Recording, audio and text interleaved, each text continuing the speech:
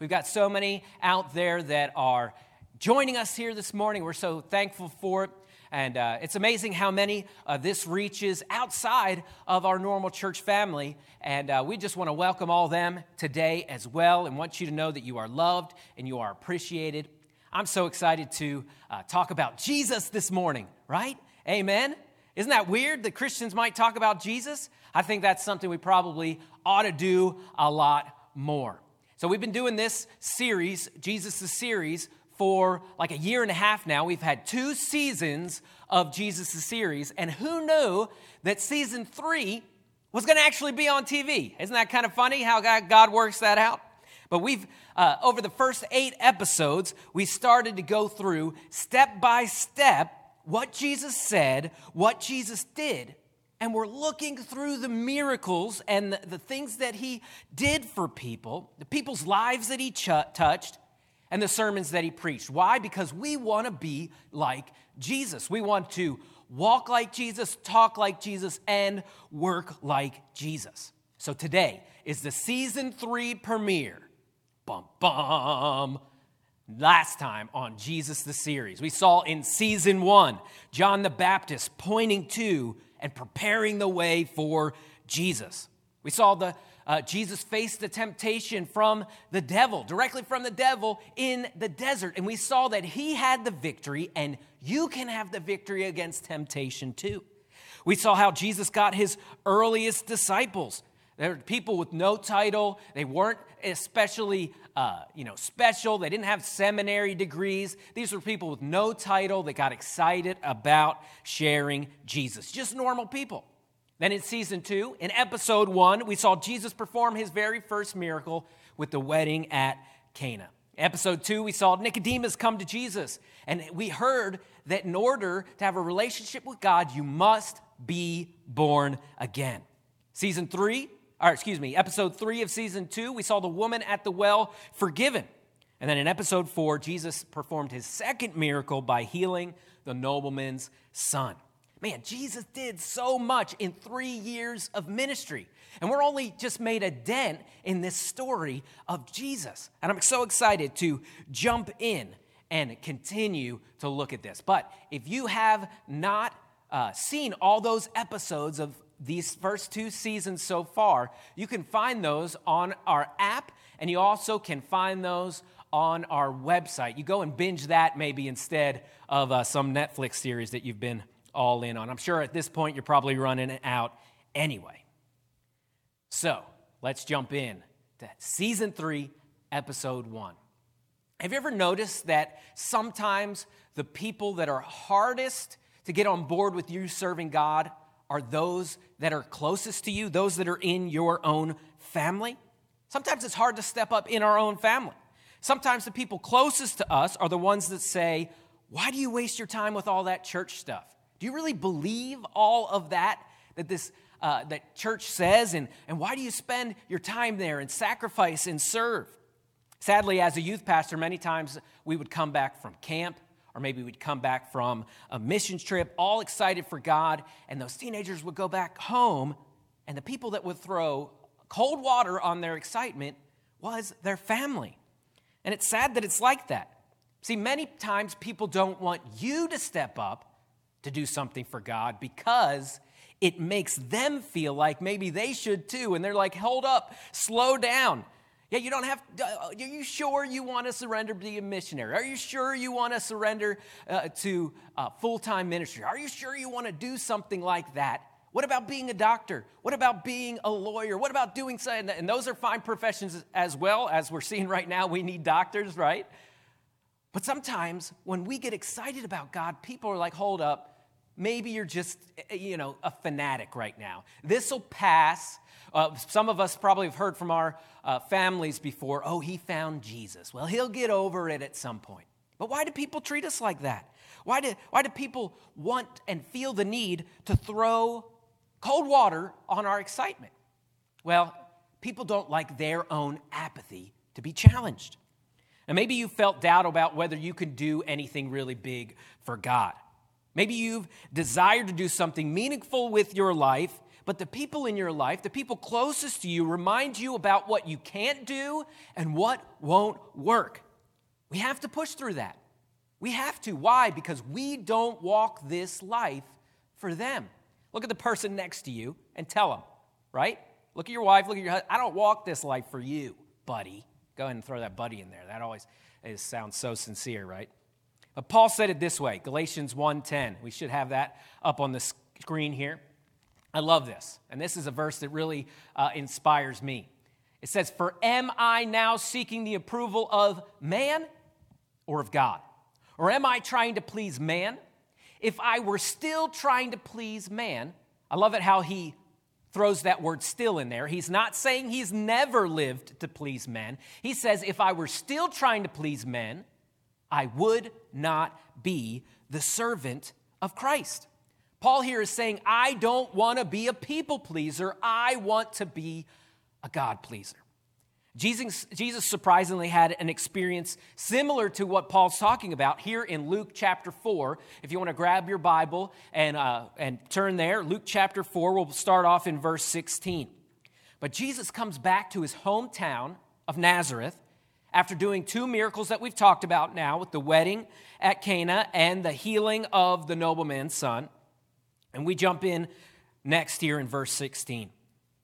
It says, Jesus came to Nazareth, where he'd been brought up. And as was his custom, he went to the synagogue on the Sabbath day, and he stood up to read. Okay, picture this. Jesus comes into his hometown. Imagine your hometown. Mine's Downingtown, Pennsylvania. Think about it. Think about the people you went to high school with. Think about the people in your neighborhood that you grew up with. Jesus comes back to his home synagogue, his home church. And he heads to the synagogue on Sabbath day, right? He heads to church like he always did while he was growing up. In fact, the Bible says it was his custom. It was his habit. And hey, that might be a habit you might need to develop too, to get in church and to stick in church. How many of you can't wait till you can get back here in this building, right? You missing it now, seeing it all around us here? Hey, but Jesus went to church. And what did they ask him to do? They asked him to read the Bible. If you grew up in Sunday school, you probably remember a time when the teacher called on you to read the Bible. You might have got a little scared, but I'm sure Jesus was so excited to get up there and talk. And we're going to see that it was God ordained here too. So they asked Jesus to do the Bible reading that day. So he stood up to read the scripture. And they hand him the scroll that contained the book of Isaiah. And we're going to see that God's at work here. It was no coincidence that he read out of the book of Isaiah. Luke 4:17. And the scroll of the prophet Isaiah was given to him. He unrolled the scroll and found the place where it was written, "The Spirit of the Lord is upon me because he has anointed me to proclaim the good news to the poor, and he has sent me to proclaim liberty to the captives and to recover the sight to the blind and to set at liberty those that are oppressed, to proclaim the year of the Lord's favor." And he rolled up the scroll, and he gave it back to the attendant, and he sat down. Check this out. It says, all the eyes of the synagogue were fixed on him. Jesus was reading from Isaiah chapter 61, verse 1 and 2. So Jesus read the Bible too. Isn't that cool? He only had the Old Testament, but here he's reading from the book of Isaiah. And all the eyes are fixed on him. They're the size of dinner plates. You could probably hear a pin drop in that synagogue because this scripture was written 700 years before this time. And it was a prophecy about the Messiah. Now, the custom was, in those days in the synagogue, for the speaker to stand up when he read God's word out of respect and then to sit down to teach out of humbleness. Now, I never sit down. Let's give it a shot and see. I'm not sure I'm humble, but let's see how this whole thing works. You're probably going to be able to see my feet, right? And I can just kind of kick my feet because I'm so short. Yeah. Laugh it up, right? But this is what Jesus did. He sat down to teach out of humbleness. All eyes are on him because he reads this scripture about the Messiah. Verse 21, check it out next. And he began to say to them, "Today, this scripture has been fulfilled in your hearing." What? Everybody gasped, right? What is Jesus saying? Is he saying that he is the Messiah? Verse 22. It says all spoke well of him and marveled at the gracious words that were coming from his mouth. And they said, "Is not this Joseph's son?" Remember, these are people that knew Jesus. Jesus wasn't from out of town. They knew who he was. And the congregation looks at each other and says, yeah, he can speak pretty well, but they look at each other and they say, "Isn't this Joseph the carpenter's son?" Yeah, this is little Jesus from down the street, right? Oh yeah, I remember seeing Jesus carrying wood back and forth to his dad, helping him out with the chores out there. Does he really think that he is the Messiah? Who does he think he is? There's nothing particularly special about him or his family. Now we know that there was lots of doubt in their heart because this is what Jesus said next in Luke chapter 4, verse 23. It's awesome how Jesus knows their heart even when their speech might not give it away. He said to them, "Doubtless you will quote to me this proverb, 'Physician, heal yourself. What we have heard you did at Capernaum, do here in your hometown as well.'" They had a saying in that day, "Doctor, heal yourself." In other words, show us the proof. They said something similar to Jesus on the cross. My mic just fell off. Hold up. I got to fish it out. All right, cool. But they said something similar to Jesus on the cross, too. They said, "Christ, why don't you get out there and save yourself? If you are the Messiah, if you are the Christ, save yourself." See, Jesus knew their hearts and that they wanted to selfishly see a miracle like those that Cana had seen, like that the nobleman's son had seen. They heard that Jesus could do miracles, and they wanted to see it for themselves. They wanted to see it in their hometown. Next, verse 24 says, he said, "Truly I say to you, no prophet is acceptable in his hometown." Jesus says this phrase several times about Nazareth. He says, no prophet is accepted in his own town. Now, you would think that his hometown would be more accepting of him, but no. See, they brought up Jesus' upbringing. This is just a carpenter's son. He has no formal education, no claim to royalty. There's nothing particularly special about him.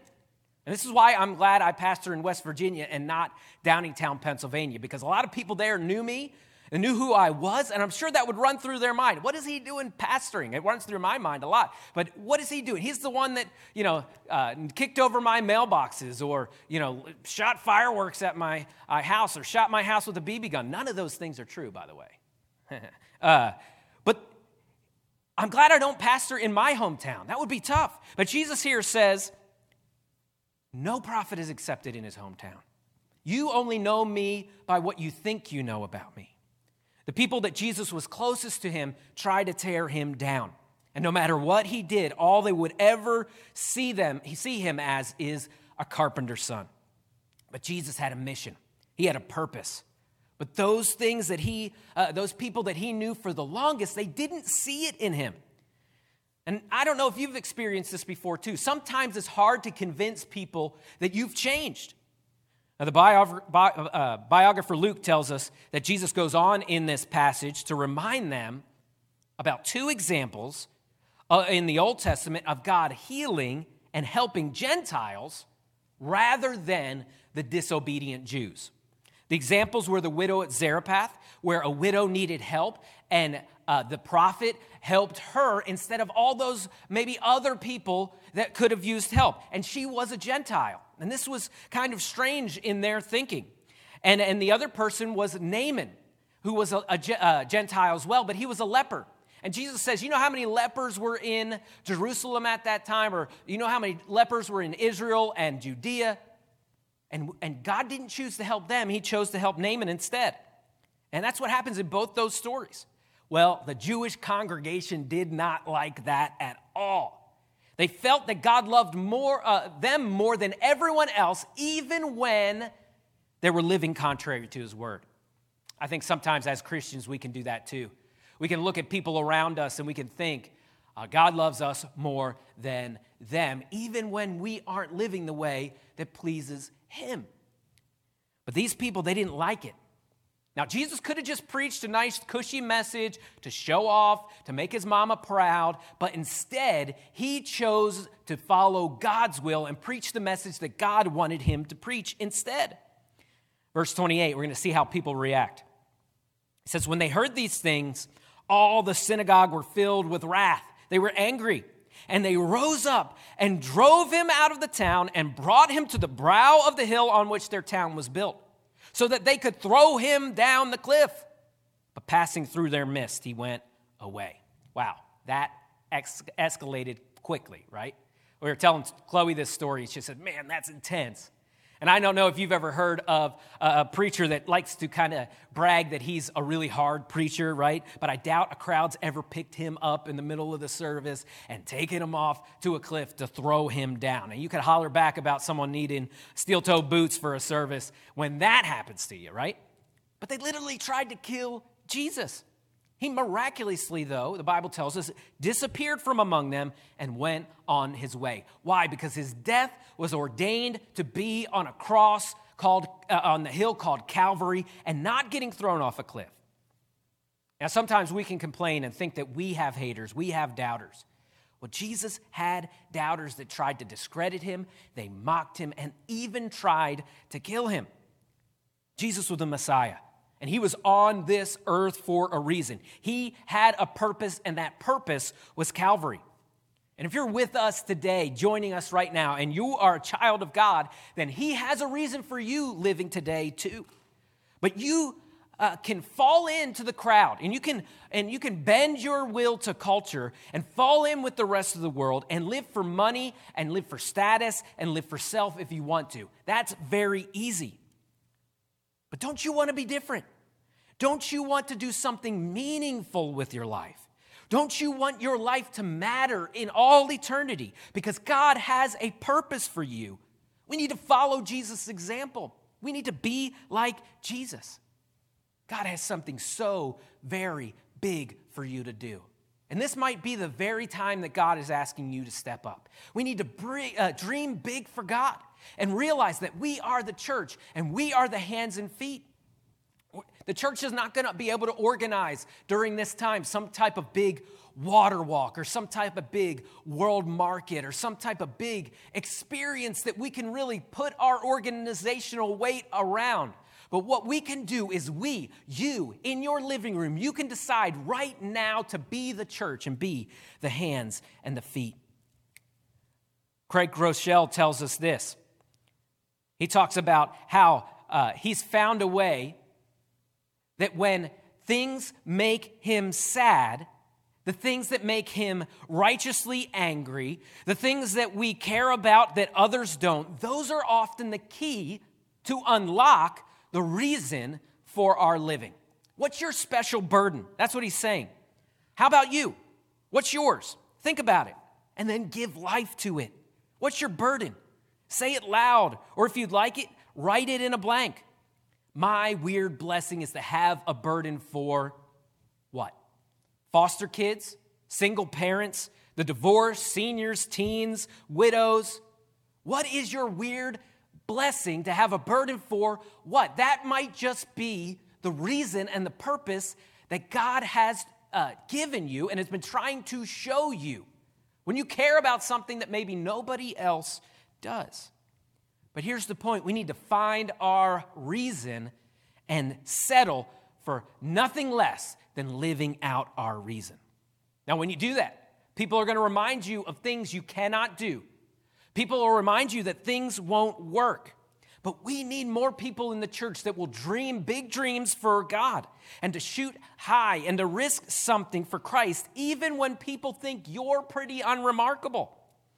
And I probably used this story before, but there was once a boy at a beach that saw the beach just full and the sand just full of starfish and began to run passionately from starfish to starfish and throwing them back in the water. He didn't want them to dry out. He didn't want them to die. Well, an older gentleman walked by and said, "Listen, boy, stop wasting your time. There's too many. You will never make a difference." Well, the boy picked up another starfish. He thought for a second, and then he threw it as hard as he could. He looked at the man and said, "Mister, it mattered to that one. It made a difference for that one." And that's what we need to do. You can't do everything, but you can do something. And we can do for one what we wish that we could do for everyone. You might say, "Well, I can't get groceries for my whole street." You can do it for one. You could say, "Well, I can't call everybody in the church." You can do it for one. You need to find your purpose and then fill it out. That's what Jesus did. Even when people came against him, even when his hometown didn't give him the respect that he deserved, he decided that he was going to do God's will. And sometimes it made people angry. But he had to figure out that I'm not going to be a people pleaser. I'm going to be a God pleaser. And when you hear the voices of doubt, remember that you can't do everything, but you can do something. And every starfish matters. Now, people, isn't it weird how they try to fit us in a box and they try to describe us by what we do and the actions that we take, right? And they determine how well we have life all put together. And sometimes it makes us feel bad, and we look at what everybody else is doing on Instagram and Facebook and social media, and we're like, "Man, I wish I had my life together as much as they do." Josh Richmond told me once, and this is a quote he heard somewhere, and I don't remember where it was from, but he said, "Don't judge what's going on other people's stage, because there's always a backstage. What they're showing you on the front isn't necessarily what's going on backstage." And that's how we can look at other people's lives and say, "Man, they've got the lights and they've got everything all together," but we don't see what's going on in the work that it took there. See, people try and fit you in a box and try to describe you by what you do. And they'll ask you questions like, "What's your major? Hey, when are you going to get married? Hey, when are you going to get that? Is this the job you really want to do for the rest of your life? Hey, why don't you have a boyfriend? When are you going to buy a house?"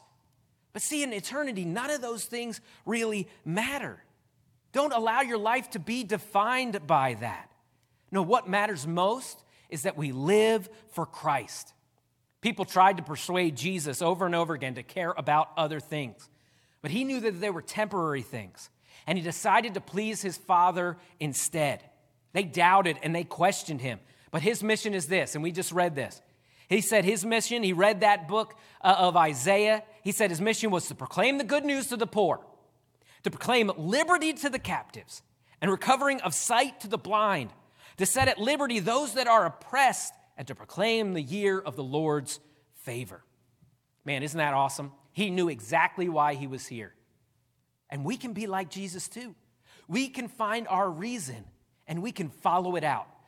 I know Jesus was the Messiah, and you say, "Well, I'm not the Messiah." Good, that's great. If you learn that, that's a good step. If that's all you learned today, that's a good step. You're not the Messiah, but if you're a child of God, you do have a purpose, and God does have a will for your life. I quote the last line of this poem a lot. It's by C.T. Studd. It says, "Only one life, yes, only one. Soon will its fleeting hours be done. Then in that day my Lord to meet and stand before his judgment seat. Only one life, 'twill soon be past. Only what's done for Christ will last. Only one life, the still small voice gently pleads for a better choice, bidding me selfish aims to leave and to God's holy will to cleave. Only one life, 'twill soon be past. Only what's done for Christ will last." Life and people try and fit us into molds. They try and push you to care about what they care about. But Jesus had a purpose to do the will of the Father, and you have a purpose to do the will of the Father. You only get one life. Don't chase the world's definition of success. Don't pick a wife just based on her outward beauty. Don't pick a job just based on money. Don't pick a church because it's flashy. Don't buy a house just to upgrade. Don't waste your life. I'm so glad that Jesus didn't waste his, trying to please men rather than pleasing God. Remember, Paul said at Galatians 1:10, "For do I now persuade men or God? Or do I seek to please men? For if I seek to please men, still I should not be the servant of Christ." If we don't live intentionally, and if we don't live with focus, then you are all but guaranteed that your life won't make an impact. Hey, we cannot just go through life without goals, because you won't go anywhere. and we aim and we end up where we point. So we have to focus in and say, God, this is what my goal is for your life. Find your God-given purpose and aim at that with your life. Now, sometimes those close of us will doubt us the most. Pastor Jesus, his hometown, didn't even accept him. A prophet is without honor in his own country. The ones closest to Jesus doubted them, and many of his family didn't even believe in him until after his resurrection. Look, you can't please everyone. Jesus didn't either. But you can please God with your life. Focus on what matters. Live for the audience of one. When you think about, hey, who's looking at me? Who's watching what I'm doing? Think first and only about what God thinks about you. Don't be a people pleaser, be a God pleaser. Be who God made you to be. Trust God to fill in all the blanks. Even if you can't see all the way to the end, take the next step that God wants you to take. Yes, you weren't born the Messiah, but you were born with a purpose. You may not be all that remarkable. You may come from a family that isn't all that special. They said the same thing about Jesus. But press on. Find your true purpose. Dream big for God. Find the reason that you were made. And when you do, don't let people talk you out of it. Let's bow our heads and close our eyes. The band's going to come, Josh and Ann. And let's take a minute to think about this. What is our purpose? Why are we here? Why did God make us?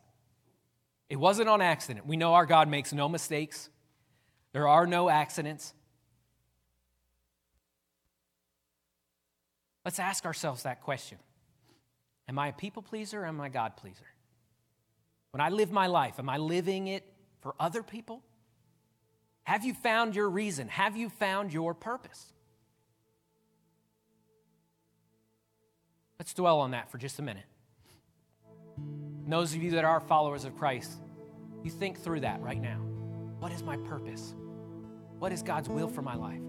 Am I fulfilling it? What's my strange, weird burden? And when I see that certain segment of the population, I'm like, man, I need to help there. What can I do? Well, that's probably God leading you in that direction. Maybe it's to help those in recovery. Maybe it's to help kids in our schools. Maybe it's to help the elderly. Maybe it's missions. What is your weird burden?